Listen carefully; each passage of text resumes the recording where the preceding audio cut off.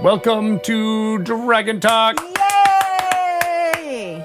So wonderful for all of you to be here for the official Dungeons & Dragons podcast. I'm Greg Tito, and I have my friend here. Hi, Greg. Hi, Shelly Mazanoble. How are you? Doing wonderful and excited to hang out with you. Me too. And all of our listeners on this episode. Highlight of the week. Highlight of your week, I hope. You being the listeners. Yes. Okay. And Puppy. Highlight. Puppy is the Well, highlight of my week. it is National Puppy Day that we are recording this episode. And so shout out to puppers. Give your puppy a hug, everyone Happy- out there. Yes, especially if their name happens to be Puppy. So I want people to respond to us on Twitter with anybody who has a dog whose name is Puppy. I would Puppies love Unite. to see that. Yes, we need to see more of the puppies, and like not just puppies, which I'm always excited to see pictures of puppies. But I mean, like, is your dog named Puppy like mine is? I would like to know that. And I would also like you to know, I didn't name him. Nobody in this family named him. That was his name from the shelter or That's amazing. from his previous life. That's the most amazing part about it is because you think it would be like, a kid. Right. You know, when they were young, the only thing you could say was puppy, and they named Yeah. the puppy Puppy, and it's just stuck. But that's not what happened. No, this is his name. That's Yeah.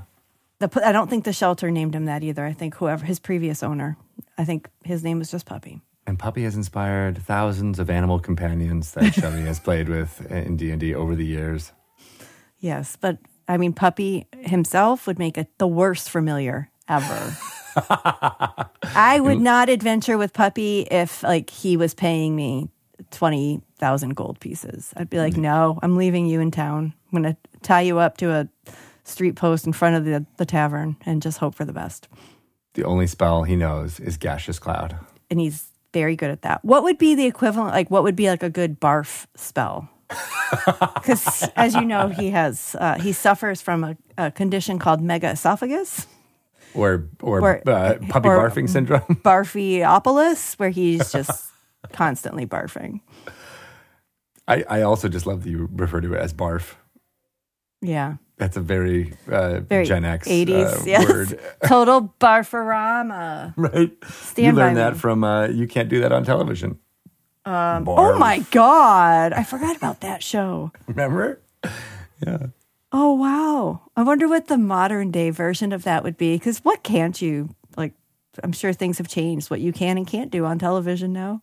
That's true. Does television even exist anymore? It's all streaming. You can't do that on streaming video, You can't Prime do that Video. on the cloud. You can't do that on the cloud. The cloud? What is the cloud? Barf. This has nothing to do with anything, but I remember being in this writing class. It was probably like 8 years ago because Quinn was a baby. Yeah. And this woman was writing a book proposal about the cloud. And we were all like, the what? And she was like, the cloud, because nobody understands what it is. So I'm going to write a user-friendly intro guide to the cloud. And I think of her often because I'm like, I'd like to read that book. Yeah, right. But 8 years ago. Wasn't that long ago. The Cloud for Dummies. Yeah, basically. Yeah. What is the cloud? And like people are scared to like put their documents in the cloud. Like, will I ever be able to get them out of the cloud? How do you get them down? Did this person work at Microsoft? Probably. Yeah, it sounds Actually, almost a guarantee. or Amazon, right? Because that was also around the time. Yeah. All right.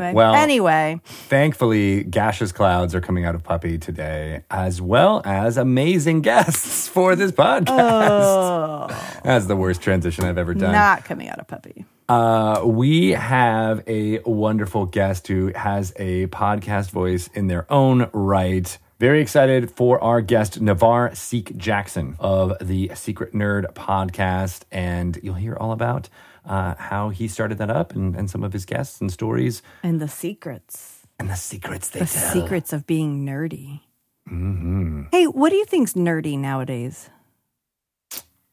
Because I don't think it's the that same. people would want to keep secret. Yeah. Like, what's don't the new know. nerd? Like, I don't think, like, kids are, like, shy about loving Star Wars or Or superhero comic dragons books. or, yeah, like, dragons.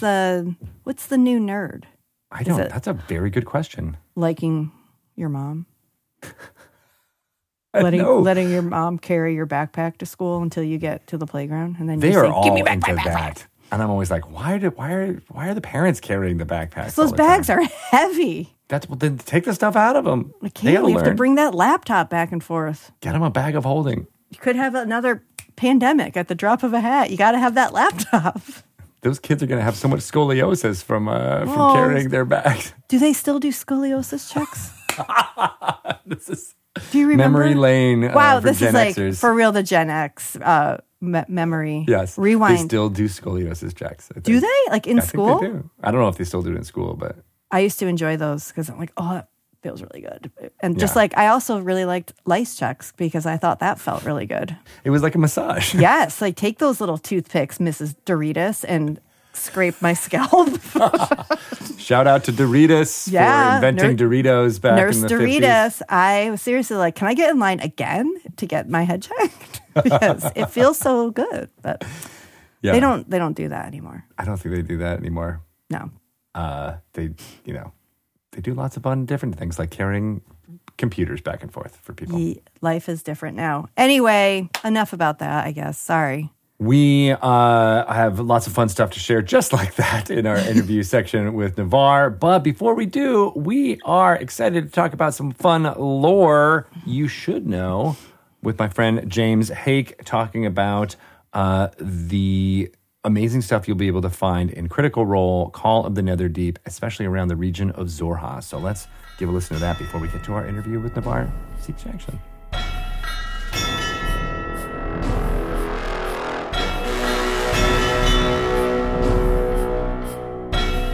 Welcome to another segment of Lore You Should Know. I am Greg Tito, and this is the segment in which we talk about little bits of Dungeons & Dragons knowledge and lore about worlds. And I'm excited to have my friend James Hake on here. Hi, James. Hey, Greg. Thanks for having me on again. To talk about some of the interesting lore that goes on in the world of Exandria, as dramatized in so many different forms of Critical Role medium, as well as the forthcoming book that you are all hopefully flipping pages through now and getting ready to prep for your party, Critical Role, Call of the Netherdeep. And I want to talk to James about one particular area in that adventure. It's where your party may start out in. It's the area called Xhorhas with an X, Xorhas. And as in a previous segment, we found out it is where many of the largest battles of the calamity that was fought between the prime deities and the betrayer gods happened. So it's not a pretty looking place, is it? Where is it? Xhorhas is a fascinating location. A lot of it was explored in Campaign 2 of Critical Role, and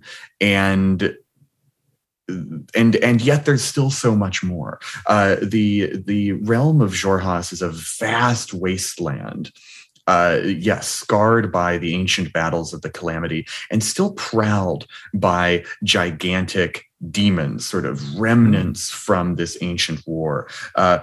One demon that I longed to include in this adventure, but couldn't quite manage to in an actual combat encounter, just because it's so dang strong, is one that our friends over at WizKids made a gorgeous mini for, and appears as a stat block in Explorer's Guide to Wildemount, called the Udok, which is this humongous, skyscraper-sized, mammoth-sized, ape-like creature that just plows its way across the waste. And, you're walking across the wasteland. You can see for miles and miles because there's just nothing in the way.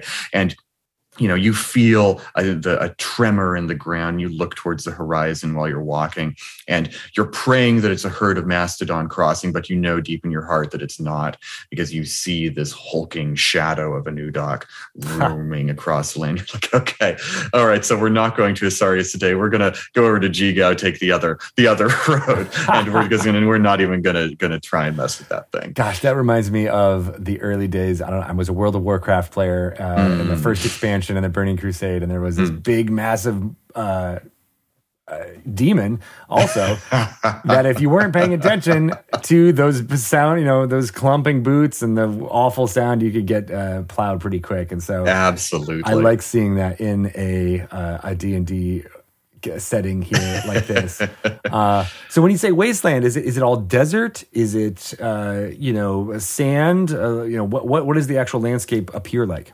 It's Matt had his own vision in mind when he created Xhorhas. I don't know what was going on in his head when he was inspired by it, but I think of it very much as like if you took the geography of Eastern Washington, which is all very sort of flat, glacier-scarred, and very sort of scrubby. Mm-hmm. But then you put the weather of Western Washington, which is gloomy and rainy and drizzly, over it. You'd have a pretty good look at what Xhorhas is like. Okay, so just for folks who may not be aware of the landscape of Washington State here in the United States, but yeah, so very, as you said, just open plains, lots of lakes and things like that in some ways, but just very dry in general. But having it be wet with that landscape, flash floods, yeah. Muddy as all hell. Muddy as all hell, yes. I imagine the seasons in Xhorhas are very, very extreme. It just freezes solid in winter, gets scorched and barren in summer, and is just kind of miserable. Is it a zone that does experience seasons? Okay, absolutely. Oh, that's cool. That's good to know. Because not like for some reason when I say wasteland, I feel like it's always hot. So right. That's a really interesting way to describe this setting. Xhorhas, in addition to being geographically messed up, has a very interesting sort of system of government that's in place. When we talked about the betrayer gods last time, we talked a little bit about Lolth the Spider Queen, who is classic D&D god / demon god, things like that. Often has a iron grip over the drow, the dark elves who live in the Underdark.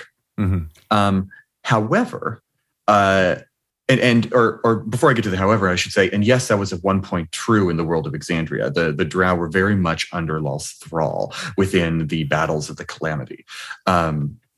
However, after the battles of the Calamity were finished and the betrayer gods were locked behind the Divine Gate, a drow woman named Leylas Kreen, I should say, led many of her followers out of the Underdark and onto the surface of Exandria, and they happened to wind up in Xhorhas. And they took over a lot of ancient, sinister structures that were once used as fortresses and redoubts by the betrayer gods and their minions in the war. So the capital of the Kreen dynasty, led by Bright Queen Leylas Kreen, was once a grim fortress called Gordranus, and is now a sort of beautiful, alien-looking drow city called Rosohna. And because of this sort of we threw off the shackles of our evil gods feel, there are a lot of creatures, humanoid creatures, who live in Xhorhas that I think a lot of sort of traditional old school style D&D players might see as the monsters, as the bad guys. Many settlements throughout Xhorhas are populated by drow, who often use magic to kind of remain under the cover of night, even when the sun is high overhead. Goblinoids, like goblins, hobgoblins, bugbears, orcs, who we talked briefly about last time, have an interesting affinity with Corellin and Gruumsh, two great gods in their sort of mythology.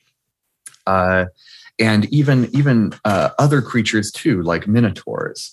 And they all have a very sort of tight relationship because of a god that led the Bright Queen out of darkness. If I feel like I'm really going fast, it's because Xhorhas is a very fascinating place with a lot of politics and mythology that took basically all of Campaign 2 to unearth, and which we also sort of crammed into Explorer's Guide to Wildlands. So I'm giving you the best, quickest cliff notes that I can here, because there's a lot of ground to cover.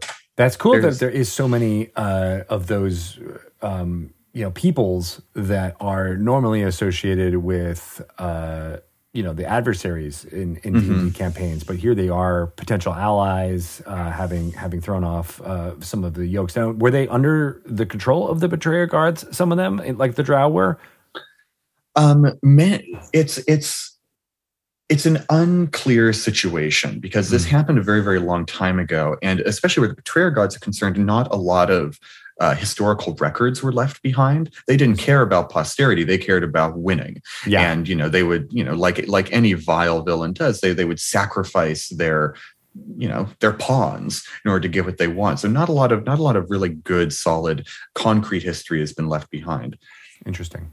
But these whether people or not they haven't were left behind, and so they've been trying to forge their own societies after that calamity. Exactly. And so the Kryn dynasty has risen from the ashes as a sort of powerful fantasy government with big castles and things like that. But there are also people who are just scattered completely across the waste as well. There were a lot of Dragonborn in the south who escaped from the clutches of Tiamat. There are orcs and goblins in the north who came together to form a very interesting civilization called Jigao. A lot of wandering sort of nomadic clans, both orcs and goblins alike, eventually reached a point where they needed to collaborate and work together to survive. Because like I said earlier, the Wastes of Xhorhas are not a hospitable place. There's gigantic megafauna, there's demons, there's, the weather is terrible. And so these two people kind of formed a bond of fellowship.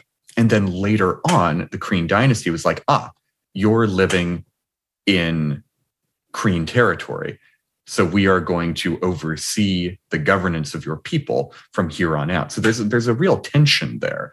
The Kryn are really, they're quite morally gray. Wildemount is really a very morally gray place because on one hand,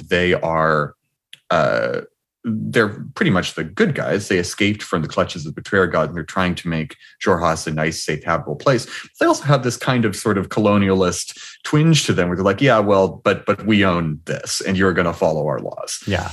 Our charter says that we own this, and the people of Jigao are like, but what's a charter? We've lived here. Yeah, this is our place. And Jigao is where this adventure begins. Okay. We actually encourage people beginning this adventure to play as the types of characters that would exist in Xhorhas. We have a lot of stat blocks in Explorer's Guide to Wildemount, for example, that have like goblin stats, hobgoblin stats, orc stats.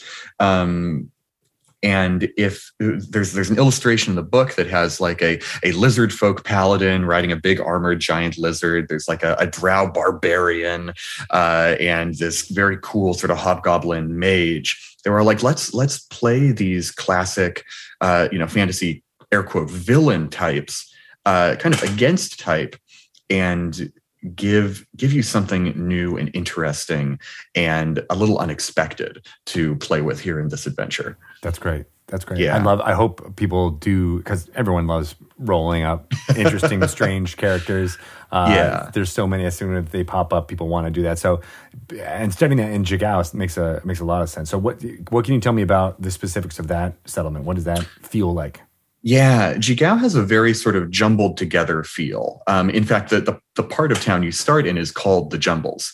And there's a great Max Dunbar illustration showing a festival going on in the Jumbles at the time the adventure begins. All sorts of festival games are going on, pie eating contests, riddling contests, arm wrestling contests, because a great cultural hallmark of Jigao is bragging.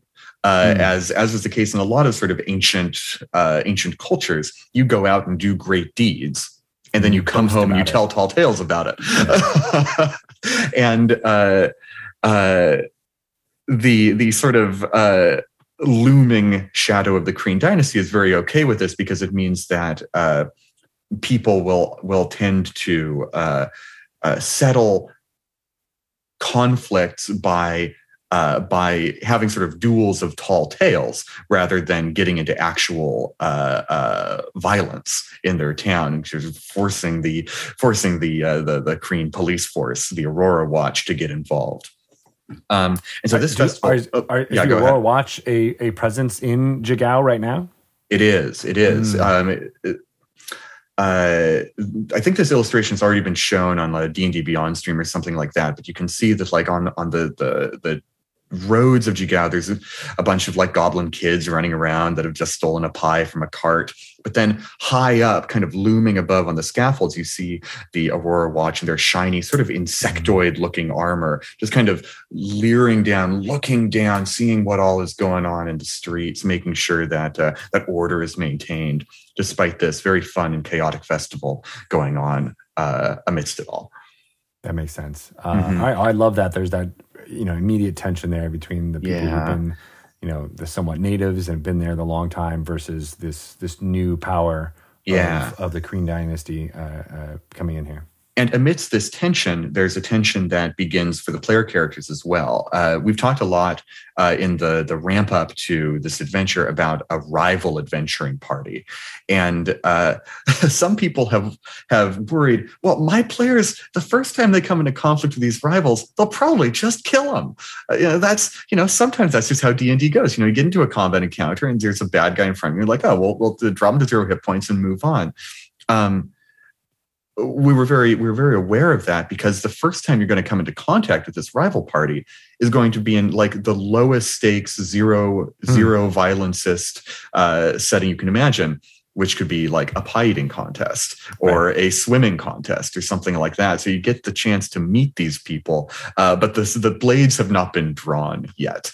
Yeah. Well, and there's many ways DMs can introduce this rival party, but absolutely the best way to do it, I think, is they're on the same team to start, right? Yes. And then something goes wrong, right? I'm thinking of the Sean Bean in National Treasure, right? Where at first they're all working together, but then they realize they actually become rivals as the course that goes on, right? And that's almost makes them more rivals than anything else. It's like, hey, I trusted you and you betrayed me. Just like the betrayer gods. All right. Speaking of which, there's another settlement in Xhorhas, which I want to make sure we talk about, which is Bazzoxan, right? Yes. Now, if the Aurora Watch felt like kind of an oppressive force in Jigao, kind of looming from the shadows, they're very much an underdog heroic force in Bazzoxan. Like I said, there's a lot of shades of gray to all of the stuff that goes on in Xhorhas because it's just a rough place to live. People do a lot of ambiguous stuff in order to survive. Bazzoxan is a military outpost in a place called the Barbed Fields, one of the places where the scars of the calamity are clearest, such that huge towering fingers of sharp rock have been cleaved out of the ground and loom over everything. And against the rusty red mountains of the Penumbra Range, a black-walled cathedral called the Betrayer's Rise looms over all of it. This place was visited very briefly in Campaign 2, and a tiny fragment of the infinite abyssal dungeons beneath it was explored. This is a place that Matt and I talked a whole lot about because the Betrayer's Rise truly is, much like the abyss to which it has ties, is an ever-shifting, near-infinite labyrinth of evil. And so we had to kind of dissect a tiny sliver of it that could be and place it into this adventure, kind of with the understanding that if Dungeon Masters want even more Betrayer's Rise, they can use some of the tips and tricks we've left behind to expand the dungeon as much as they want. Almost like a Dungeon of the Mad Mage kind of was for... Yeah, very similar. And in fact, I'll bet you could take some of the levels out of Dungeon of the Mad Mage and just, graft them on. Or any of your favorite mega dungeons that you've got out there printed and place it here for fans. Absolutely. So there's the Betrayer's Rise. Demons are constantly kind of pushing at its boundaries, trying to get out. All of these nasty remnants of the calamity that have all been kind of pushed inside. So that's what happened there. So who was the force that pushed them inside? Maybe pushed inside is the wrong word. It's almost like a hive where demons were lurking and sleeping, kind of waiting in the wings to receive their cue from the betrayer gods to come out onto the grand stage of the world. Almost like the other peoples that we were just talking about. These demons and monsters and things have been just as abandoned and just as have to figure out what they're going to do in all this time. Yeah. And this is just where they've congregated, is in this absolutely below. This Betrayer's Rise, this cathedral, was once kind of like an outpost for several of the Betrayer God's forces. There was a great battle that happened there between Avandra the Changebringer and Torog, the Crawling King, a god of worms and devouring hunger. And essentially, everything was all dormant and sleepy in there until the Kreen dynasty rolled up thinking, well, this is a cool base. Let's take a look at what's inside, and crack the doors open. And suddenly all of these demons began to awaken, and rifts to the abyss kind of began to shudder open. Oops. That's a box you should keep closed, Pandora. And thus far, because this cathedral, this darkened dungeon is effectively infinite, they haven't found a way to get to the bottom of everything and close it back up again. So now the Aurora Watch is permanently forced to make a camp there that is kind of sprawled out from being just soldiers into families of soldiers, into herbalists, into supply trains, and it's become quite a big town that is just it's constantly struck by demon attacks. No one there is happy. Everyone there is a little traumatized, and people are just doing their best to hang on. And that's where, and unfortunately, come to profit. You have to go there. Yeah, in following the call of the Netherdeep, such as it is. I love that. All right, cool. Well, those are two really evocative locations, but I love how they are, two different sides of the same scale of what we're talking about here in the greater area of Xhorhas that players can explore. And I love that the Dungeon Masters can, weave players through this in a very linear narrative way, or you can almost, based on all the information you're here giving as well as what's in the book, use this as much more of an open campaign too, right? Mm-hmm. Absolutely. Like we're talking about. Yeah, Call of the Netherdeep definitely has a clear story to it. I love adventures with a clear story, but I think we also gave you enough tools to really spin it out into a globe-trotting adventure of your own if you want to divert from the main quest a little bit. And I love that those two settlements that we just were talking about could also just be lifted and put into any homebrew setting, with a little bit of facelift based on your own campaign and story there. 100%. Cool stuff. Awesome. Well, thanks, James, for coming on and talking through all of these wonderful bits of lore here in Exandria. I love learning about all of them, and I know D&D fans out there too. So we appreciate you. How can people find out more about what you're doing and perhaps some even more fun stuff about what's going on in Exandria? If you want to hear me rant and rave about the cool gaming projects I'm working on, whether it's D&D or Critical Role or something else, you can find me on Twitter at James J. Hake. Awesome. Well, thanks again, James. And we'll be hopefully knocking on your door with some demons that need to be put back in their holes. Thanks so much, Greg. Thank you for having me on. All right. Thanks a lot.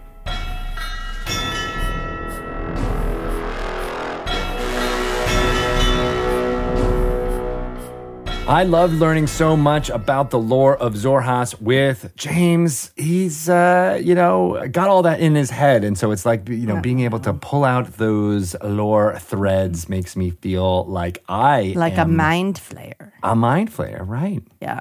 I can see you just standing over him, just, here's a thread, and pulling that little lore thread out. Yes. And I can't wait to adventure in the land of Xhorhas, as well as many other locales in that fun book. Yeah, it's good stuff. We are going to dive nether deep in it. You're nether deep in it now. That's rolling in the nether deep. Okay. Rolling in. Oh, God, we got some Adele. We're very musically today. Very, very. Yeah. So, yeah. But that's all going to end because we are going to talk to an amazing person who I don't think has a musical background, but is still exciting to say the least. Let's get Navarre Seek Jackson on the horn.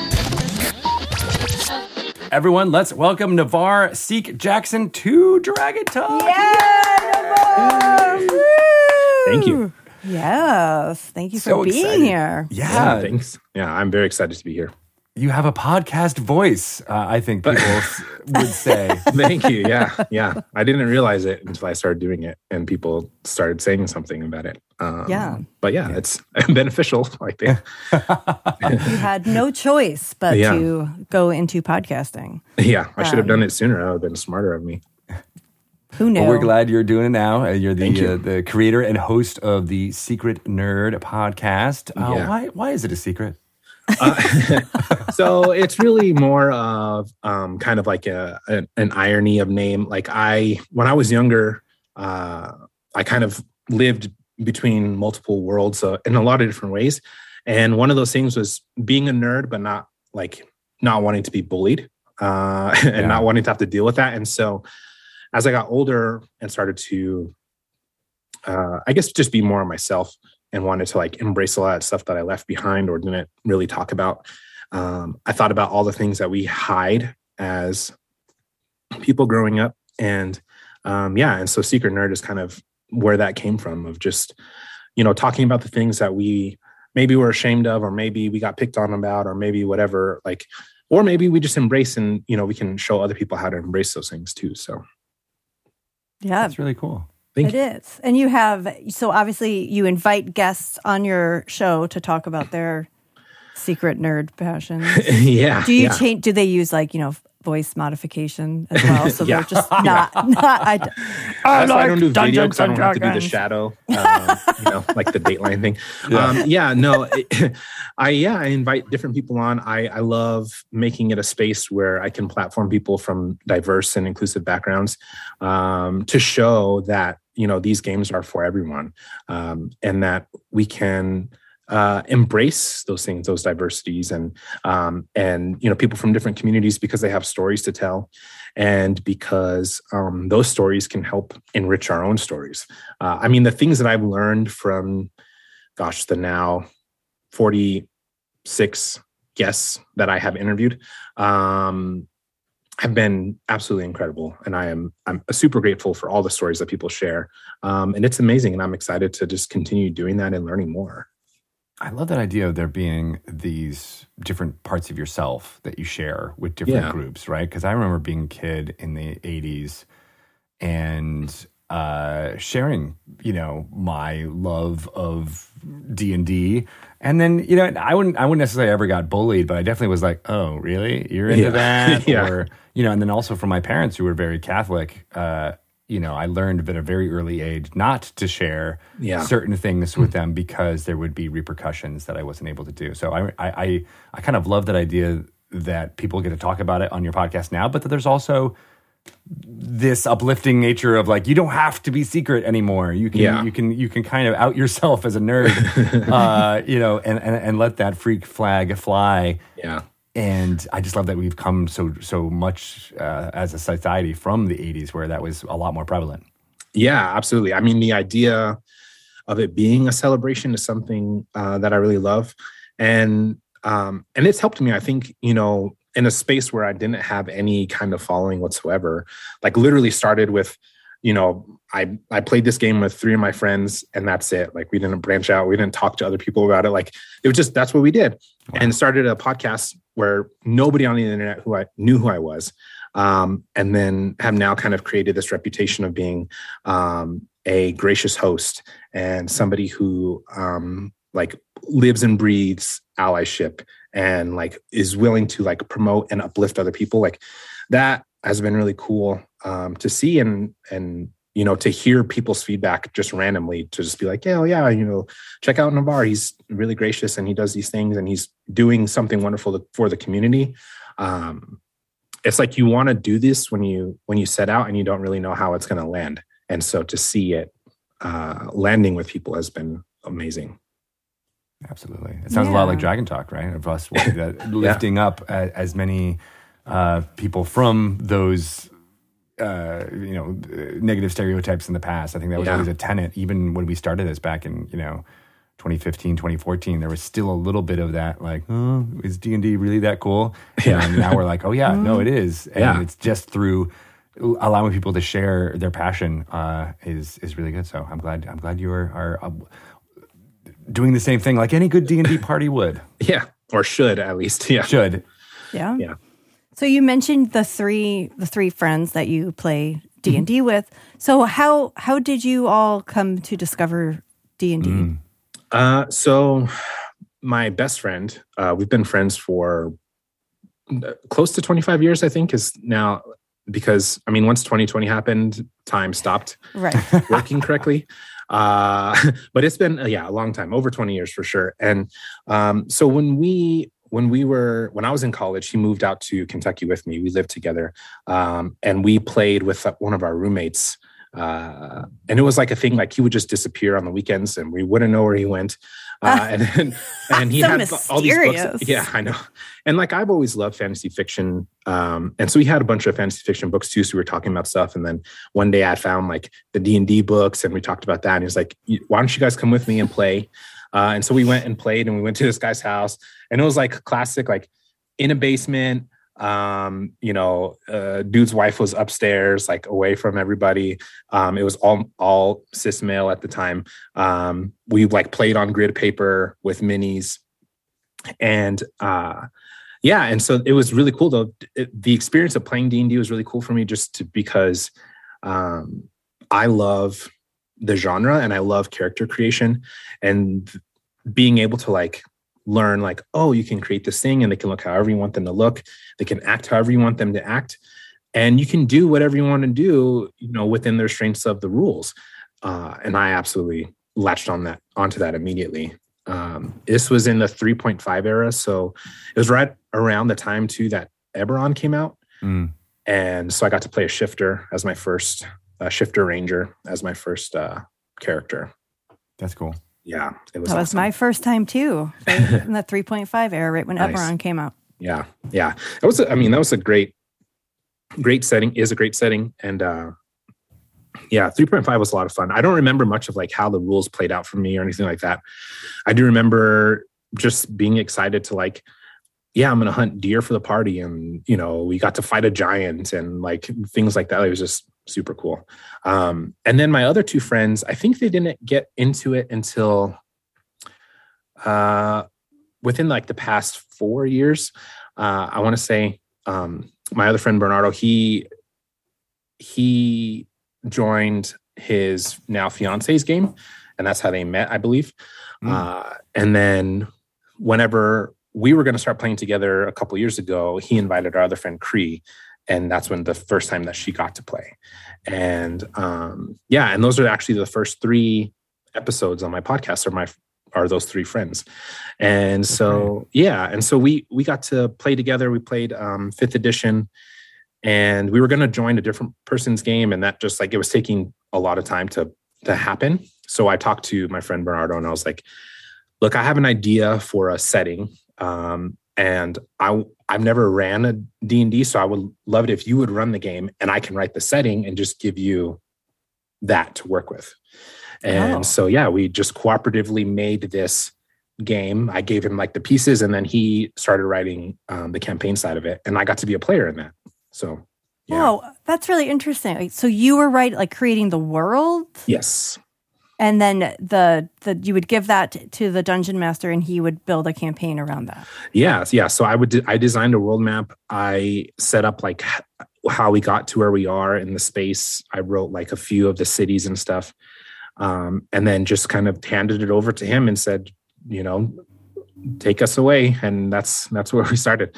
And so there was some cooperative like world building where he would like set up a dungeon, and then he'd ride in a little town, and then I would go and like flesh out that town and kind of go from there. Were you? I think that's so cool. That is really cool. Thank you. Yeah. I think it would be even cooler if you were the party's lore master, right? Like if you were the person, if you were playing like as a bard or something that was like, I know all this stuff, because I made it up. Well, that's kind of what ended up now. happening is so I was playing a Gloomstalker Ranger. With a multi-class fighter, and I ended up like there were situations that he would just like DM me and be like, okay, your character knows where this thing is or whatever, because I was like the person that would like lead the party to where we were going to go. As time went by, we got busier and busier, and I wanted to play because now I'm addicted, and you're just like taking it away from me. So, he had family responsibilities. He wasn't just being a jerk. And so I was like, okay, well, maybe I'll try my hand at DMing. So I was like, I'll write a one shot. So the story that we originally started with was a war that had gone on for 20 years. And that's kind of where our players started. And like, how do they spend those 20 years? Like, and then that's who they are as characters now, because we were starting at 5th level. And I went back to when the war started, the day the war started, and wrote a one-shot for that. Okay. And my players all played different characters, and they all played evil or kind of evil characters. So when I wrote it, I was writing it much like many DMs do, like, this is how this is going to go exactly. And I was like, they're going to save the town, they're going to try. Because it's a one shot. I was like, if they die, it's not the end of the world. I was like, they're going to save the town and they're going to do these things. And then they were like, oh, this war starting? Yeah, we should leave. We should just get out and just avoid this whole fight. And I was like, okay. So now I got to improvise. And that was really cool, because that turned on, oh, okay, Navarre, you can improvise. You can do this. You can react very well, actually, to these situations. And it completely changed what I thought was going to be my GM style to like what it is now, to where I just react to what the players do. So I got to hear more about that, because our listeners know that that's exactly what killed me when I tried DMing, is when the players did not do what I thought they were going to do. And so I was just like, well, I don't know what to do. And I just gave up. But so how did it change you? And really, like, what did you do in that game? And you were like, oh, so you don't want to stay here? Yeah. Oh, so what did you do? So I originally set up a fight. They were being attacked by some assassins. And when that fight ended, they were like, well, we're just going to leave. And I was like, okay, so let's come back next week and I'll figure this out. And that's when I was like, okay, if they're not going to do what I think they're going to do, then I need to have basically other scenarios. So I'm a daydreamer for what, like a lot of my prepping is just like imagining how characters will react, and then imagining how they could react a different way, and just setting up an outline in my head of like, we could either do this thing or this thing, and either of these work depending on the path that they take, and I can adjust without that or with that. So so they took off, and I just, had other enemies who were pouring in from the other parts of the town, trying to get them as they were trying to escape. And then they escaped, and I was like, okay, well, where do you want to go next? And like, well, let's just try to get to the next town over.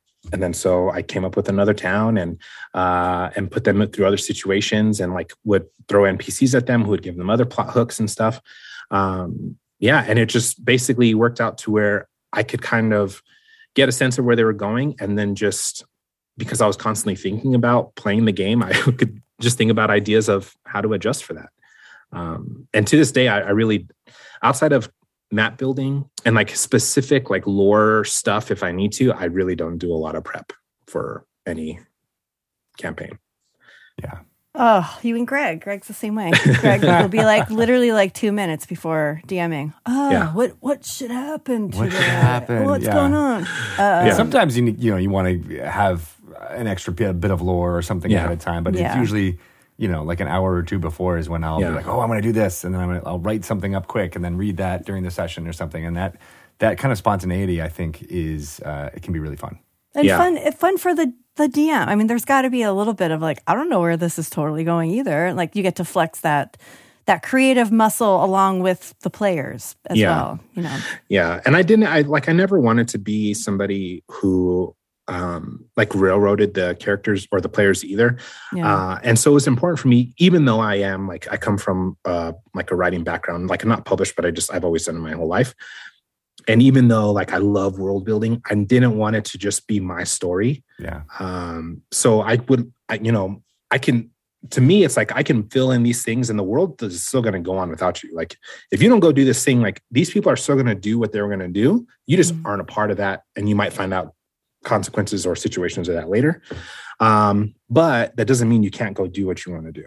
And so just kind of like thinking of it that way, maybe writing a little timeline, stuff like that. And then just finding interesting monsters for them to fight. That's always the other fun part. Yeah. Talk about that. It's like, what, do you make up your own monsters? Do you kind of get inspired by what's already published out there? I definitely get inspired by what's published. I'm a visual person too. I've done a lot of artwork throughout my life.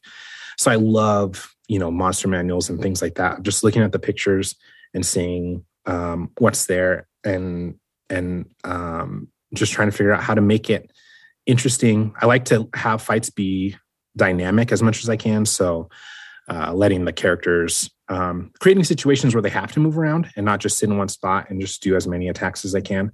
And so, so I try to find interesting monsters that way. I did a fight once. I led them to a place where they were trying to find this merchant's son. They find him in this creepy house. He won't let them in the house. And he makes them camp outside, and then he convinces them to go with him because he saw this dragon and a giant fighting, and he thinks that there may be gold where they were fighting. So he convinces them to go. And so they agree, and they get to the site, and it's like this Cyclops who's wounded and dying in a cave. And there's this like pool and then some gold on the other side of the pool. And so they go into it. And they see a little pseudo dragon like fly away, and they don't know what that's about. And then this black dragon comes down, like a young black dragon comes down and attacks them, and they get into this fight. And it was like flying through the cave and stuff like that. And so I just like to make it like, one, I like to bring dragons in as soon as possible because they're cool. And yes, it's on the book. It's in the name. I totally agree. We always talk about this. Like new players, if they're playing D&D and they don't get a dragon, they're like, where's the dragon? Like that's the first question. We got dungeons. We got dungeons. Promise me a dragon. So I love bringing in a dragon early. And then they get some gold and some treasure, and they get to figure out like, okay, well, what do we do with this? And we didn't get to finish that one, but had they finished it or had they dug a little deeper, they would have found out that the son that they rescued was actually a doppelganger and a serial killer. Whoa. Yeah. I'm so sorry they didn't get to learn that. I know, me too. I'm so mad. But it was going to come up eventually. We just haven't played that campaign in so long, just as COVID and everything else goes on, A serial killing doppelganger. And now they're going to be listening to this podcast and be like, wait, you didn't tell us that. Yeah, you're going to get back to that story. Yeah. Well, now that could just be an NPC in any of these campaigns, and they're just not going to know who. Yeah, exactly. They'll just never know who the doppelganger is. Mm-hmm. And that's always the funniest thing when they don't know who to trust, and you'll watch them be like, this character that saved you 16 times, like you still insight check everything they do. And then this random stranger will walk up to you and be like, follow me. And you're like, okay. Right? DM's fiat. You can just be like, yep, no, I trust them implicitly. And you're like, but should you? Yeah. Okay. All right. Cool. You're not going to roll for that? Okay. Yeah, we're going. Yeah. Okay. That's hard as a DM too. You're like, oh, you're not going to roll for check for traps? Okay. Yep. All right. Let me get out 16 dice real quick. That's always the good sign. No reason. Yeah. Oh, you're dead. Yeah. That'll learn you. Go ahead, Shelly. Nope, you. Because I'm going to switch. So I want you to go first.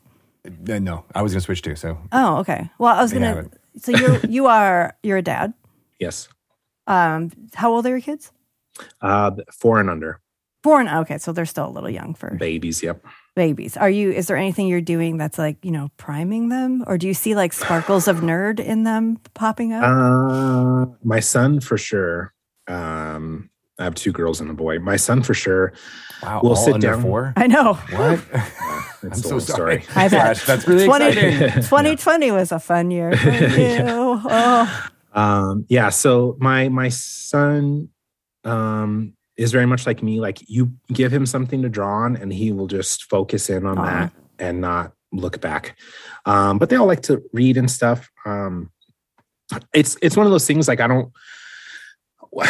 it's tough because they're still young enough where like dice could create issues if they mess around with them too much.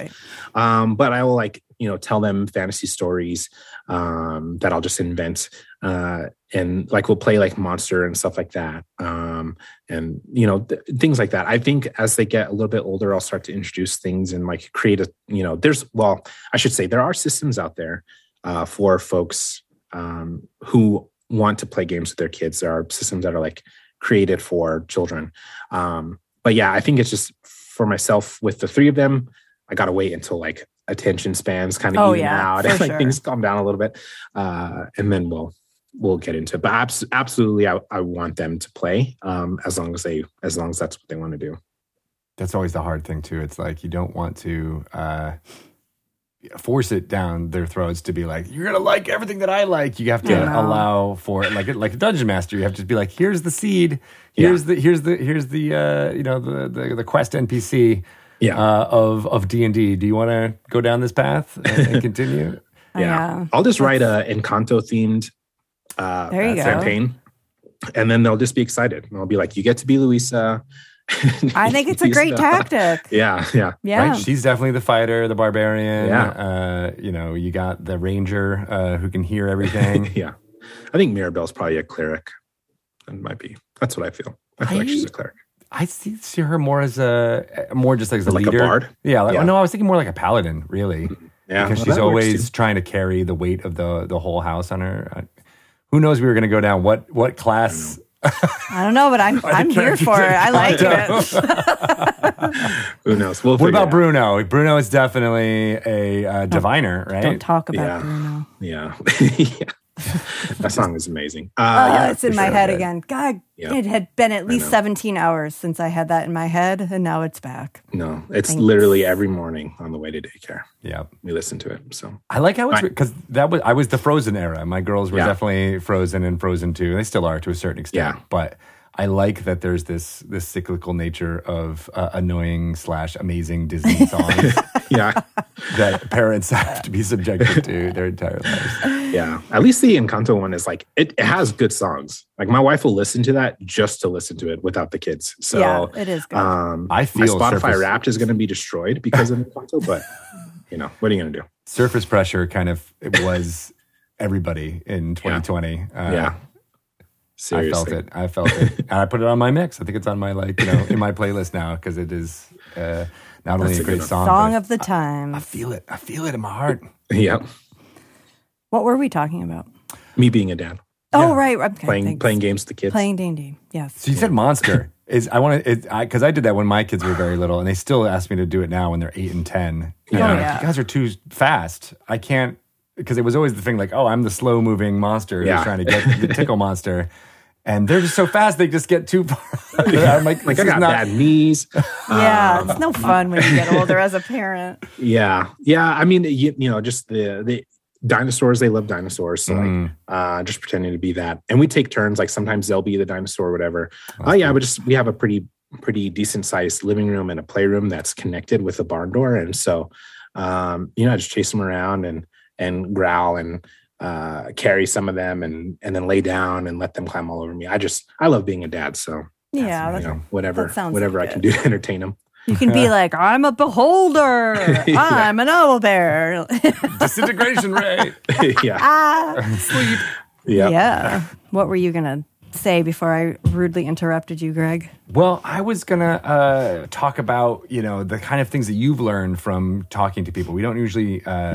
we talked to a lot of people who do like streaming and as well, but like I wonder if there's any insights or something that you were just really excited to learn about your guests as they shared their secret nerddom with you and any kind of nuggets of wisdom you might have gleaned from them. Yeah. One of the big things that a lot of people talk about is like how gaming has helped them navigate gender and sexuality, which is really cool that there's something out there that, we can all enjoy that does that for folks. And so that has always been like, those are always really good stories. I think as well, a lot of times we talk about representation because 95% of my guests are from diverse backgrounds, like non-white. And so we're talking about like what it was like to grow up where they grew up and, what that demographic was like and how that affected them. And then when they came into gaming, how did games either reinforce or help them navigate some of those situations, right? Like if you have folks who are older who grew up, in AD&D drow times, you have a different experience than maybe somebody who's coming into it now. And it's like, you understand the drow as a different thing because of things, how they've been rewritten for the better. And so, I love hearing stories about how people have navigated that stuff. You know, some people, myself included, we just assumed that, like, you know, the human race wasn't for us because it was never, we never felt like it was portrayed as people of color, or that it was coded that way. And so we get that a lot of, like, so I just played a different class, like a shifter or elf or a half elf or something. And then other folks who like kind of go through it and don't realize they're doing it that way because until later on in life when they're like, oh yeah, that's why that happened. That's interesting. That is interesting. I don't think I've ever heard that quite articulated as that playing different races in D&D was similar to the othering they might have felt in society as a whole. Yeah, I mean, and how to deal with that in a safe way without feeling like, you know, you're just bringing oppression with you into the game. Yeah, you know, I think all of the systems or I should say most of the systems are doing a better job of trying to rewrite some of that stuff and trying to make people feel more included and more represented in the work. But there have definitely been things that are coded in a way that if you were from a certain demographic, you read that completely different. And it's hard. It's hard not to, unless you're just like, you don't want to engage with that, you know, subconsciously, and you might just turn it off, or you're not concerned, whatever it is. Like some people just don't, even like POC sometimes don't engage with it. Other times though, a lot of us will look at it and go, that seems like I've heard this described about me or my people in a negative way as well. And I don't enjoy that. And so you get that a lot with the drow originally, with the orcs, things like that. And so it's hard. Sometimes you just like, I want to find something that makes me feel good to play. Or I want to play this and play it in a good way against what it's supposed to be. Right. Be the hero, right? Like have, you know, some of those ideas in there, but still be like, I can overcome and do that, which is also a very hard thing, right? Like, I think that's a lot of the criticisms or critiques of R.A. Salvatore's novels and Drizzt was that it is this model immigrant or, you know, a model minority, which can feel almost as oppressive as the other things. But, you know, still a lot of people also really identify with that character because he is navigating a lot of the same, you know, thoughts and feelings that different demographics do. Yeah, and I think, like, for me, I've read the first 6 Drizzt novels, and I enjoyed them. And I think for myself, it was like, I'll take the lore at face value. Like, I don't like it, but I'll take it at face value. And yeah, Drizzt is a hero, and he's just a great hero in general, regardless of where he comes from. But it's really cool. And I think that R.A. Salvatore has done a lot of good things as well. But yeah, I mean, he's still coming from his own background, which, you know, didn't identify with that specifically. He just wanted to write a great story about a drow. It worked out that he didn't have like a ton of racist sentimentalities that it, you know, turned into a very awful thing. And he's doing more now to continue to improve on it. But yeah, it's kind of like that balancing act of like, okay, I don't like where this started, but if I take it for what it is, like I'm excited about Drizzt as a hero. So, and there's growth all around, right? I think, you know, the world that we are in now is very different from, you know, 1987, even when I think he first wrote it, right? And it's changed and morphed and grown since then. And you're right. I love how Starlight Enclave and a lot of the lore around drow are showing them as a very wide breadth of people with different, you know, some of them have fallen into disgrace with the Lolth and some of them haven't. And I really enjoy, like, you know, seeing that entire spectrum. Yeah. I mean, and even in my games, like when I talked about when the players wanted to go, like they escaped the first town and they wanted to go to the next town, I was like, okay, so they get to the next town and it's like, you know, there's a certain people that lived here for a long time that, you know, they have, you know, brown skin and curly hair. And then there's other people, because this is a trade route, that have like moved in and immigrated. So there's like the first inn they go to is like a gnome owned it and she was very fussy and neat. And then they got kicked out because they were acting foolish. And they go to the other one, and it's like, now this one's owned by a full orc. And, you know, he's welcome in the town. Everybody loves him. And he's just, you know, he's okay with beer spilling on the counter or whatever. So, you know, creating places in the game that are diverse as well, I think has been super important. The other thing I've learned a lot from my guests has been including those things in games as well. Because even though I have always been open to everyone's experiences and you know, anti-racist and stuff like that, like it still wasn't something I thought about to like include somebody who was disabled in the game, or, you know, to make sure I'm including like folks with they, them pronouns, and making sure like that just because this job has always been gender specific for a male, that, you know, I'll include women in that job or whatever, like trying to do things like that to, even though it's just me and my friends, make it more representative of the world as it is, as opposed to just, you know, being everybody's the same, all guards are men, that kind of stuff. I don't know that everybody, I know that not everybody, but I know like a lot of people don't realize how important it is to see people like them reflected in a fantasy world. Yeah. Because it's a fantasy world. And like, well, I mean, like you're an elf. Like, what does that really mean? But it is like when you're talking about seeing a character in a wheelchair, or like I don't remember which D&D book it was, but I just remember like flipping through the pages, and it was like a subtle mention of like the innkeeper and his husband, and I was like, wow, that's amazing, you know, and like, or like I know that we've talked to people who remember when they saw the Guildmaster's Guide to Ravnica cover and were like moved to tears because there was a depiction of a Black woman on the cover, which like you don't always see the representation in fantasy, and people, they don't realize how important it is. And like, this is a great thing for a player, for a dungeon master to just remember in your home games, in any game, especially in a streamed game. Like, it seems like a little thing to like change a pronoun, but it's to somebody who's watching that or listening to it or experiencing it,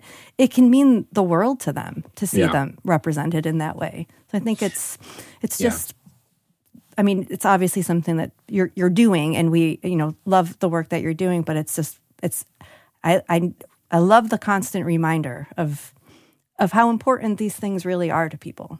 Yeah. And I mean, I had a guest on that talked about like, even if it is your home game, having somebody in your game that uses they, them pronouns, if you practice not misgendering an NPC who doesn't exist outside of your game, like it's going to help you when you're out in the real world and you meet folks who use they, them pronouns, and you get them right.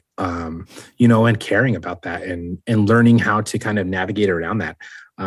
You know, and I did a town, and the town was kind of set up, and they were going to go meet with this like city council. And one of the things I was thinking about was like, okay, like this is a place where anybody in the city can come. So as they walked up this long ramp instead of using stairs. And like, again, I'm not disabled. I don't use a wheelchair. But I love having the opportunity to reinforce those things so that, you know, I hope, whether it's a game that I'm recording or not, like I hope that people can learn to notice these things, to pay attention to this stuff, and hopefully we all just get a little better because of it. And not to say that I'm perfect and I get everything right either. I just, you know, but I want to continue working on it.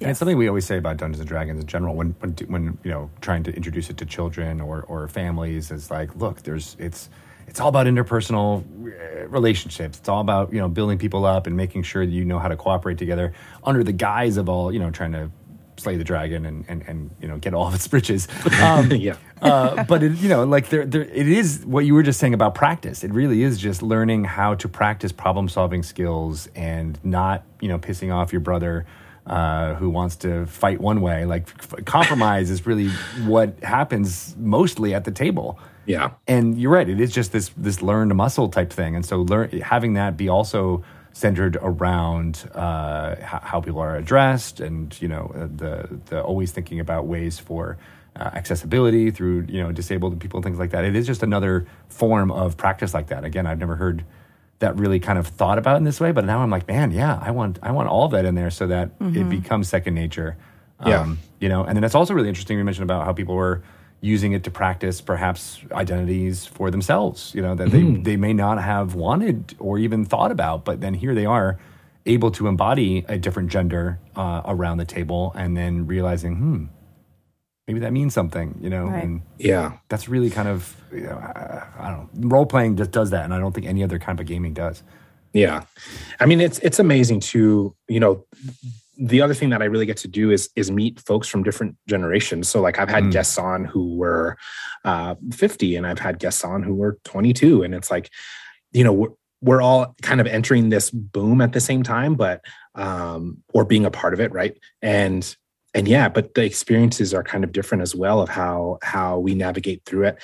And it's just amazing to see, how other folks do it. And I love, hopefully somebody can look at the podcast and go, oh, okay, like I've heard of this person, or read the description and go, oh, like you're talking about this thing in this situation. Like I would love to hear that story. Hopefully people listen to the whole podcast. Let's be real. But yes, I mean, like I'm happy if people like pick and choose, because I think when you find a story that resonates with you, that feeling that you walk away with is so important, and it really can help you understand. Just kind of understand the world a little bit better, clarify things for yourself. To hear, there's a lot of folks now who are in their late 20s, 30s, whatever, who have gone through life without being diagnosed with autism, without being diagnosed with ADHD. And to hear people tell stories, you might pick up on something and go, oh my God, like that's me. Like maybe I should talk to somebody about this. Maybe the thing that has been bothering me my whole life could be this, and that might point them in the direction for help. So yeah, anytime people share stories, I think it's just so special. And I've had people come on and be like, or send like a tweet and be like, when you had this conversation with this person about this thing, like the way that it resonated with me was so special. And like, to me, that's amazing. And so anytime that I have a guest on where later in my life, I'm like, oh, like I did this thing and this is the person that inspired me, I'm like, let me reach out to them and be like, hey, look, for whatever it's worth, you inspired me to do this thing. And now I've gotten closure on a situation or whatever it is. And that means the world to me. So thank you so much. And I mean, people should share those things. I agree. Yeah. Learning about ADHD in particular is something that I've like, man, I mean, I was always, that word was bandied about when I was young a lot. And I don't think people really understood it. It was more of a pejorative. Yes. Yeah. Like, oh, that kid's hyperactive. Put him in a special room. But now I am seeing so much of my life has been around those tendencies. I don't know. I've never been diagnosed myself, but you're right. Just seeing that reflection back has made me think more about, my own work and how I function through life. And I would not have had that if I wasn't listening and hearing other people very openly talk about their problems and struggles with it. So, well, and here's the thing too, is like, there's, it's proven that a lot of folks have been underdiagnosed, right? Like women, POCs, we go underdiagnosed in a lot of these situations. And so it's important to, if it's something that you're concerned about or something you just want to get closure on or something you're just curious about, like, I think it's important to find out and to talk to somebody and find, a therapist that works for you that can help you navigate that thing. Because even if it ends up not being, you might find out something else or might find coping skills to deal with whatever you're going through. And I think as the world understands ADHD and ASD more, as we continue to like develop more research on it and things like that, like more people are going like, oh yeah, I wasn't included in this because I didn't present the extreme of whatever, but this information now includes me and it can help me. And I think that's really cool. So, yeah. And the one thing that is really, I mean, we've said it a couple of times here, but that idea of there being gradations or, yes. It's the world is not a binary in anything, you know, really. And so realizing that like, there's, you don't have to be diagnosed or identify very strongly with a specific thing, but you can still learn and grow and come up with a different understanding based on exposure to all these ideas. And so, nothing does that better than D&D and throwing people in a group and having them solve all these problems together. Yeah. And as long as you have a lot of these in mind as you're running games or you're doing things like that. So speaking of which, I want to circle back a little bit to, you mentioned that you were playing with that group that didn't go to the town that went over, but it was an evil group. Yeah. So how, I mean, I know that's, an entire other can of worms. I'm glad you were doing it as a one shot, because I think that's the best format for that type of thing. But how did that inform your thoughts and choices, and how can people use that a little bit more safely if they want to run stuff like that? So for me, I think it was just a matter of understanding motivations. This was at a time when I first started playing, like, I wasn't really aware of like lines and veils and things like that. I'm a big believer in safety tools. But at the time I just wasn't aware of like a word for it, right? I had no context for that. So, it was just a matter of talking to the players and being like, okay, well, what are the kinds of things that you want to do? Like, what are your actual motivations? And so they let me in on those motivations, and then, creating a situation where it's like, okay, well, here's things that we can do within this framework that aren't going to create trauma for everybody else, right? And they weren't like maliciously evil, like trying to just slaughter people, but they were just like, we're not heroic. We're more chaotic. We're more just like take care of ourselves, exploit a situation if we can, like get money, and it's me over you kind of a thing. And so, but I think to answer your question, it's very important to set up frameworks. It's very important to use safety tools, right? Like most people now should really just have that information and be aware of it. I think if you're listening to this, like you've heard it before. And definitely using that to understand, because I think there's ways to play it, right? Like just because you're playing evil characters doesn't mean like you need to go in and slaughter an orphanage, right? Like that's not the same thing. Like we're talking about two different complete extremes of situation. But it can mean like, we want to, create political intrigue. We want to like blackmail a character or whatever, like things like that. Like, okay, now we're talking about a game that is a different genre than the hero fantasy, but isn't so dangerously traumatic that we're like creating problems, right?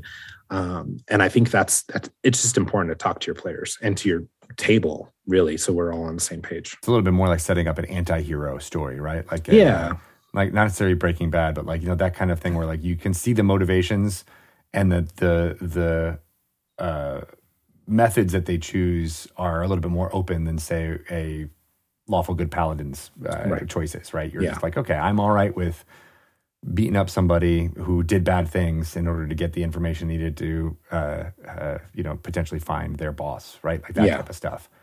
Yeah. But again, I think that's very, very important to be like, we're not going to cross these lines. This is, Anakin murdering the younglings is probably off of the table for now, unless it's discussed and be like, all right, well, that is something that is, we want to explore because, that can be important. And I think there's a lot of people, as long as you have those if you're open with everyone, then you can explore those themes and feelings a little bit more safely.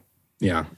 I think, that's a big thing. I had for the episode that just came out this week, was with a wonderful streamer, Trooper SJP. And he talked about using, like, I'm okay with a lot of things as long as I trust you, right?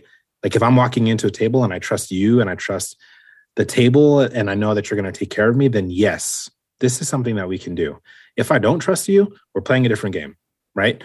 We may play D&D together or whatever, but we're not playing this game where, X, Y, and Z themes are set up, or, we're in these kind of situations, because I don't know how you're going to handle that. And that could create a problem.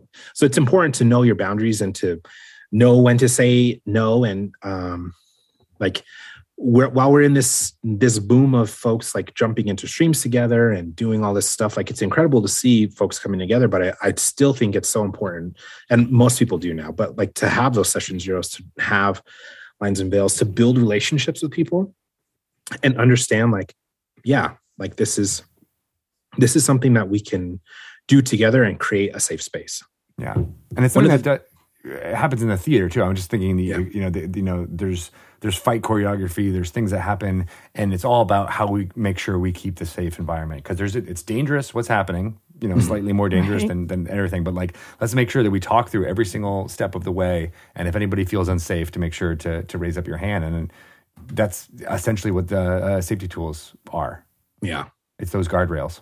Yeah. That stage managers used to provide. Yeah. One of the things I think that I would love to see more of is, a lot of times on Twitter, I'll see like, a group of white folks who just like casting call for any POC or person of LGBTQ. And it's like, okay, that's good that you want to include somebody, but what I would prefer to see is like people like actually genuinely building relationships with people and then inviting them into play. Because what you're doing a lot of times is creating a situation where somebody's tokenized, where they maybe are walking into this because it's a paid opportunity and that could be good for them. But how that game shakes out is an unknown. And that's kind of a scary thing.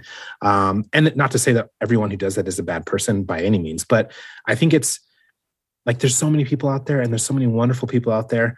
To a certain extent, you're obviously willing to reach out to people. So like, why not just genuinely reach out to somebody and get to know them and then create games? Like, I think that would be such an amazing thing. Like 95% of the people that I've interviewed on my show, I'm like, we are going to play a game together as long as you agree to this, because we are now friends. I don't know how else to say this. And so, I've gotten to do that. I've gotten to play one shots with folks and, plan stuff for the future. And the feeling of that, as opposed to me, who's very much an introvert, going into an open casting, I mean, it's worlds different. It's a completely different story for me. And I'm sure other people feel the same. I also just, for some reason, want to remark on the fact that it's been, such a change from even 5 years ago of like, there are open casting calls for people to do seriously, it is TRPG streaming shows. Like that was not the case, a very short while ago. And you're totally right. Like, there are people who can, it's something else that someone said. It was like, if you're just working with the same 2 or 3, POCs that you know each time, that also means that you probably should expand your horizons and just, make it a point to get out there and meet people in different ways. But, that's hard for a lot of folks. And sometimes the only framework that you can make and build relationships with is D&D. Yeah. So it's a great connector, though. It is. It is.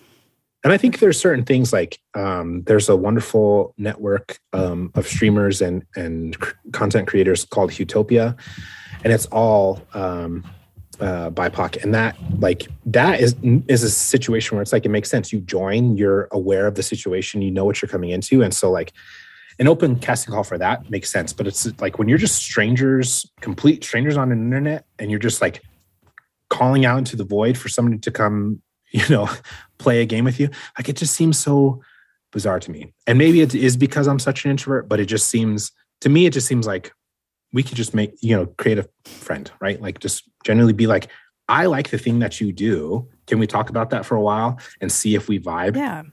And then go from there. Gaming together is like taking it to the next level. Yeah.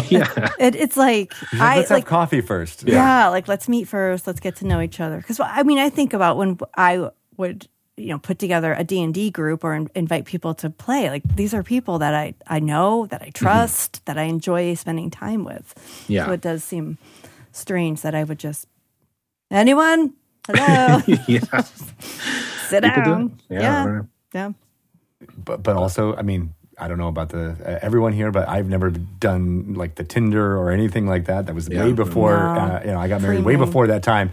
Yeah, but that's I've way been more married of a almost thing. 11 years, so. Right? And the young people that we're talking to now, that's a lot more normal for them to just be like, hey, maybe it is not I'm unusual. connecting with someone who's a complete stranger with me for something extremely intimate, potentially. D&D is... And we're talking about D&D. Dangerous. Yeah. That is true.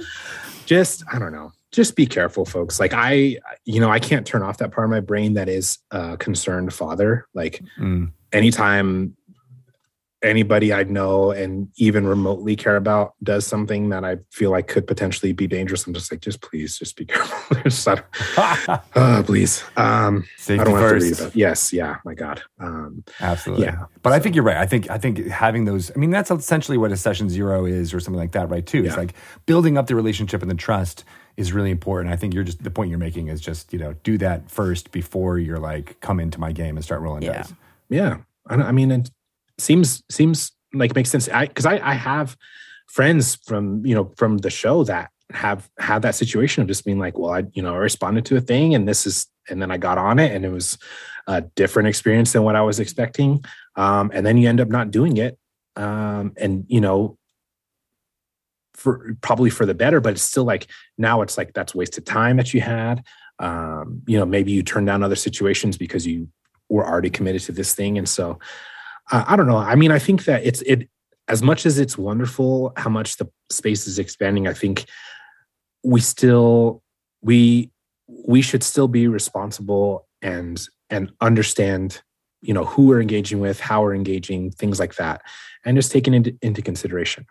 Because I'm very much aware, of who I am. So like, especially if I'm reaching out to, anybody that's like not a male, essentially, like I'm just like, I understand I'm a stranger on the internet. Like you have zero commitment to even write back to me. I am not like, I don't want to come off like intimidating and trying to like, or, like weird, like I'm hitting on them or whatever. Like I just, I always try to lead with respect and then in return hope that I get that back. And so far it's been a successful thing.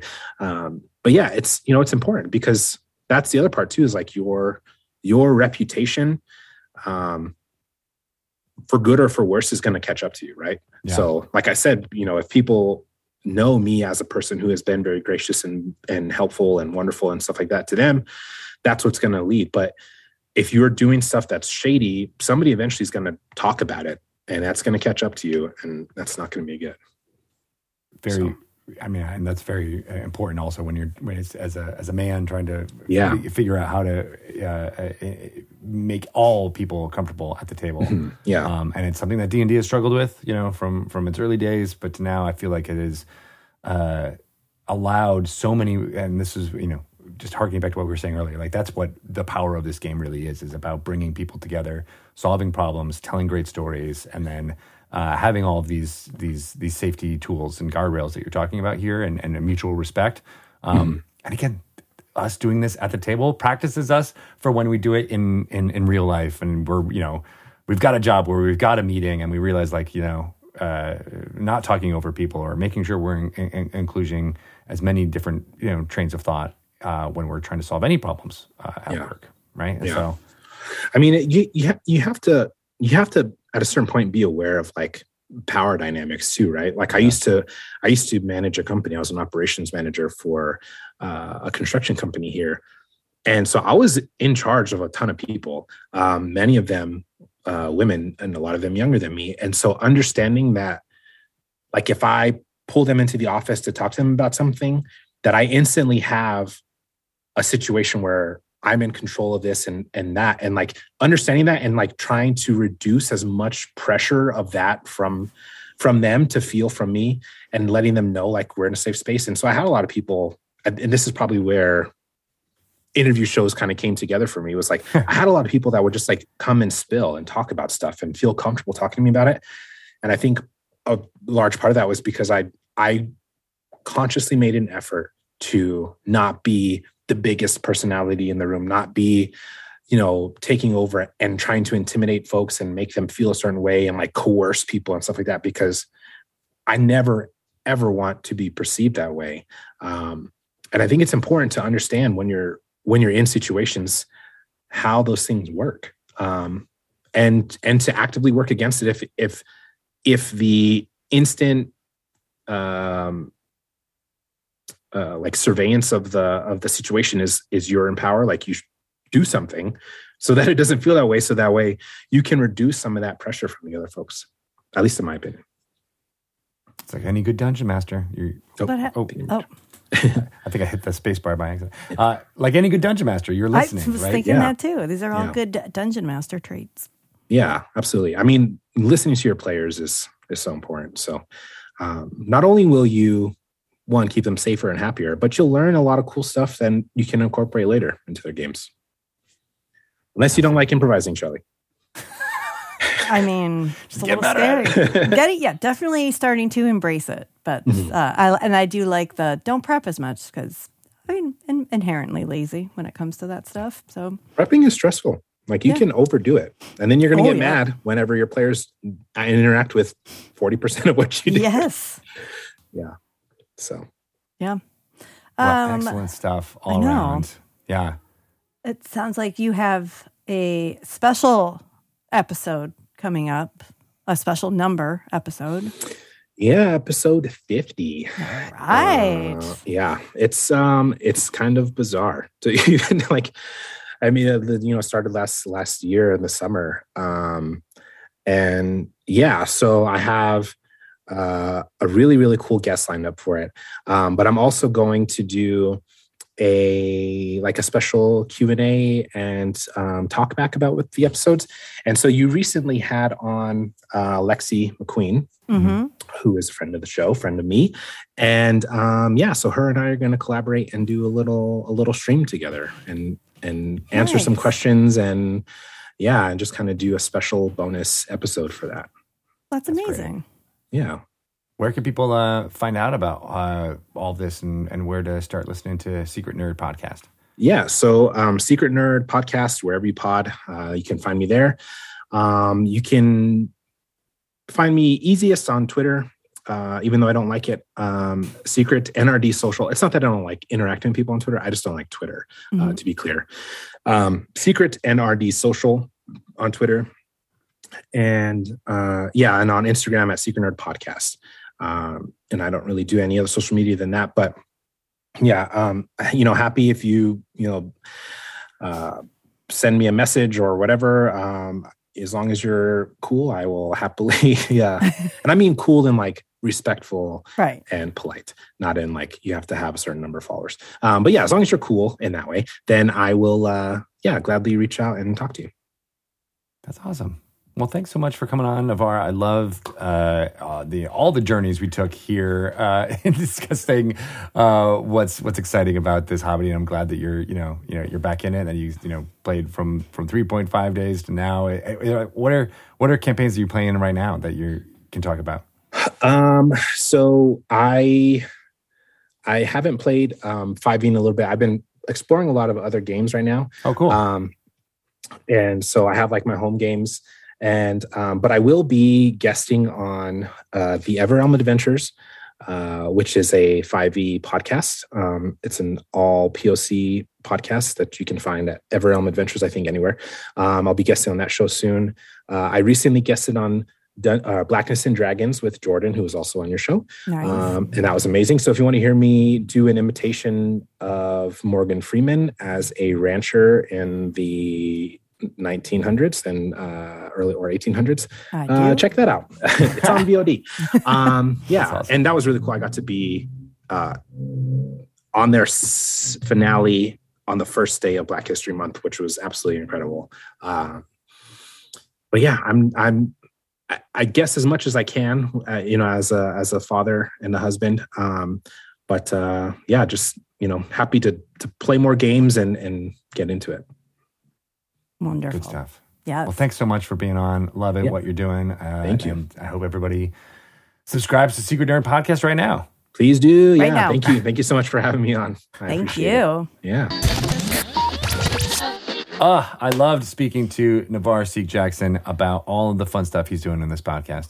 Definitely. Well, so many good insights, and really seems like a very thoughtful, like not just a dungeon master, but a thoughtful person. Yeah, absolutely. That's the type of person you want in your and a good in your dad. game. And a good dad. He really sounds like a good dad. I know, right? And that brought me back to when my kids were young too, where I'm like, oh yeah, it used to just be fun to have them jump and crawl all over me, and that was most of our activities. It was not that would hurt. The stuff we do now of watching TV together or playing games together. It was just, no, how can we just entertain you with physical comedy? Dad's a jungle gym. Remember the daddle? That like the saddle that a dad could wear when you're playing horsey with your kid? It was called a daddle. Did you have a daddle? No, I did not have a daddle. I'm not a dad. No, did Bart have one? No, I don't think that Bart actually had a daddle, but if He's any, like, my back hurts. well, and my asthma. my asthma, get off me. They do have them on Amazon if you're looking for a daddle. But yeah, no, Bart had to go to physical therapy once because he was wrestling with Quinn. Yeah, right. I remember that where he like bruised Bart's spine or something. I know. Like, who can keep up? I don't know. There's a lot of injuries that happen when you're as young as we are. It's what happens when you are, an older parent. You can't, these things you just can't do. A geriatric pregnancy. Very geriatric. Man, they got to come up with a better term for that. They really do. Yeah. Yeah. Get on it, medical people. Anyway, that all aside, this was wonderful, and I'm very excited about everything that's going on in the world of Dungeons and Dragons. Yep. You can find out about it by following all of our social medias. Wizards_D&D on Twitter, Instagram. That's our YouTube channel as well. Lots of wonderful videos up there, including information on our brand new and newly announced book, Journeys Through the Radiant Citadel. Find out all about it there at YouTube as well as on the interwebs. And you can pre-order now. So jump in and find out more about that as much as you can. I am at Greg Tito on Twitter, at Greg_Tito on Instagram. And I'm also running a Star Trek rewatch podcast called Re-Engage. You can find that on podcasts where you're checking out where to get Secret Nerd podcast. I was a secret, Star Trek fan for a long time. And now I'm back into being full-fledged as well as where people can follow you. Shelley, where's that? At Shelley Moo on Twitter or Instagram. Yeah. Sweet. Well, find out all those things. And in the meantime, we're going to find out what happens to Drunky Two Shoes as she is now experiencing the Stay Puft Doppelganger Man in the South Ward of Waterdeep. I was looking up right before we started. There are no walking statues nearby to get perhaps a better view of what's happening. So you are on the ground outside of the Garrulus Groster. You rushed out front and you see a 200-foot tall doppelganger in its true form holding a figure that you recognize to be Samson due to his large sword that he's trying to stick into the arms and forearm of this very large monster. And then you see your brother, Daryl, about 30 feet away, also on the ground, street level. Most people are yelling, screaming, trying to get out of the way. You see a few bodies and rocks that look like they are the facades of buildings that have fallen a little bit as this creature has bumped into the buildings. And your brother, Daryl, is shooting arrows, trying to wound this monstrosity in front of you. This is nuts. It's nuts. So does it look like Daryl is making any progress in this attempt to wound? The arrows are hitting. They're going into the flesh, and they go. They, you kind of hear a few of them kind of hit the flesh, but it's kind of a wet sound. It almost feels like an arrow hitting like a wet paper bag or something. Like it's not. Oh. And it doesn't appear the thing is reacting very strongly to Daryl's arrows. All right. Well, I am going to run up to where Daryl is. Mm-hmm. And I'm going to, can I start firing at it? Can I fire like a firebolt at it? Even though we're not? Sure. Okay. Let's do that. Let's go. And I'm like, Daryl, what the hell is this? I don't know. This thing just appeared out of nowhere. It seems as if it came from that building down there. And he points to the kind of the end of the street. And you see lots of rubble from a fully collapsed building. It doesn't look like it was that tall. It might have only been like 1 or 2 stories tall, but it is in complete ruins. Has what's her name, Laryl Silverhands, and her people shown up yet? Are they in this crowd of people? I haven't seen them yet, but I only sent that message like 12 seconds ago. All right. Well, has it really only been? It's only been 2 rounds of. Okay. Well, anyway, I rolled a 24 to hit.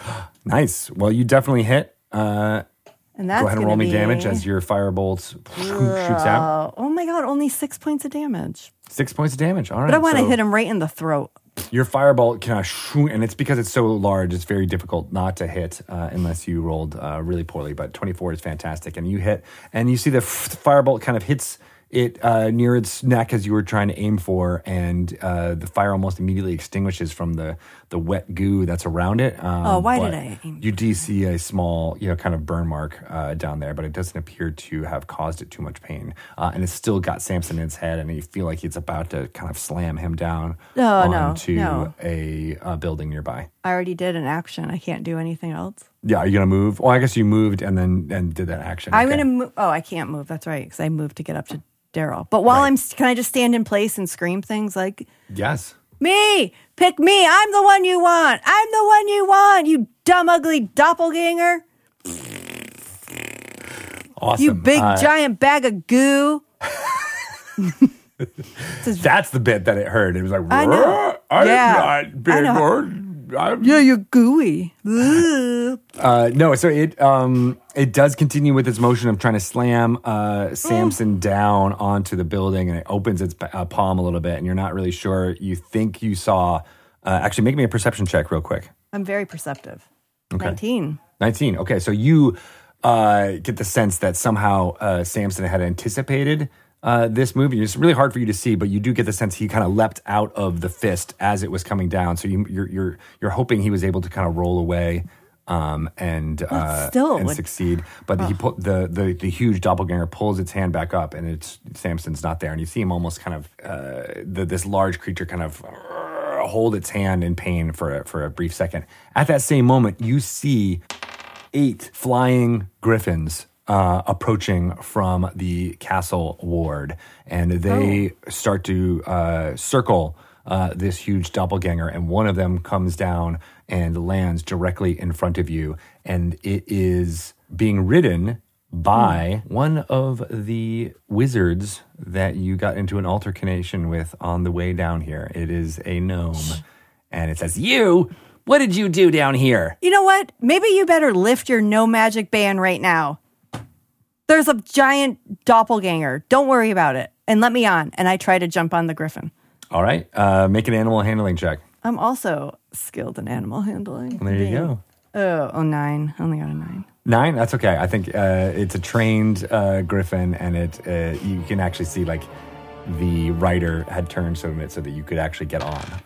Okay. So you're able to kind of use that 9 to stride. He's like, "Yes, let's go. Let's go. We're going to solve this problem the only way that we know how. Magic, baby. Magic. Let's go. All right, and we'll pick it up next time I made a friend. with you riding the griffin of your gnome wizard friend. Oh, What did you do?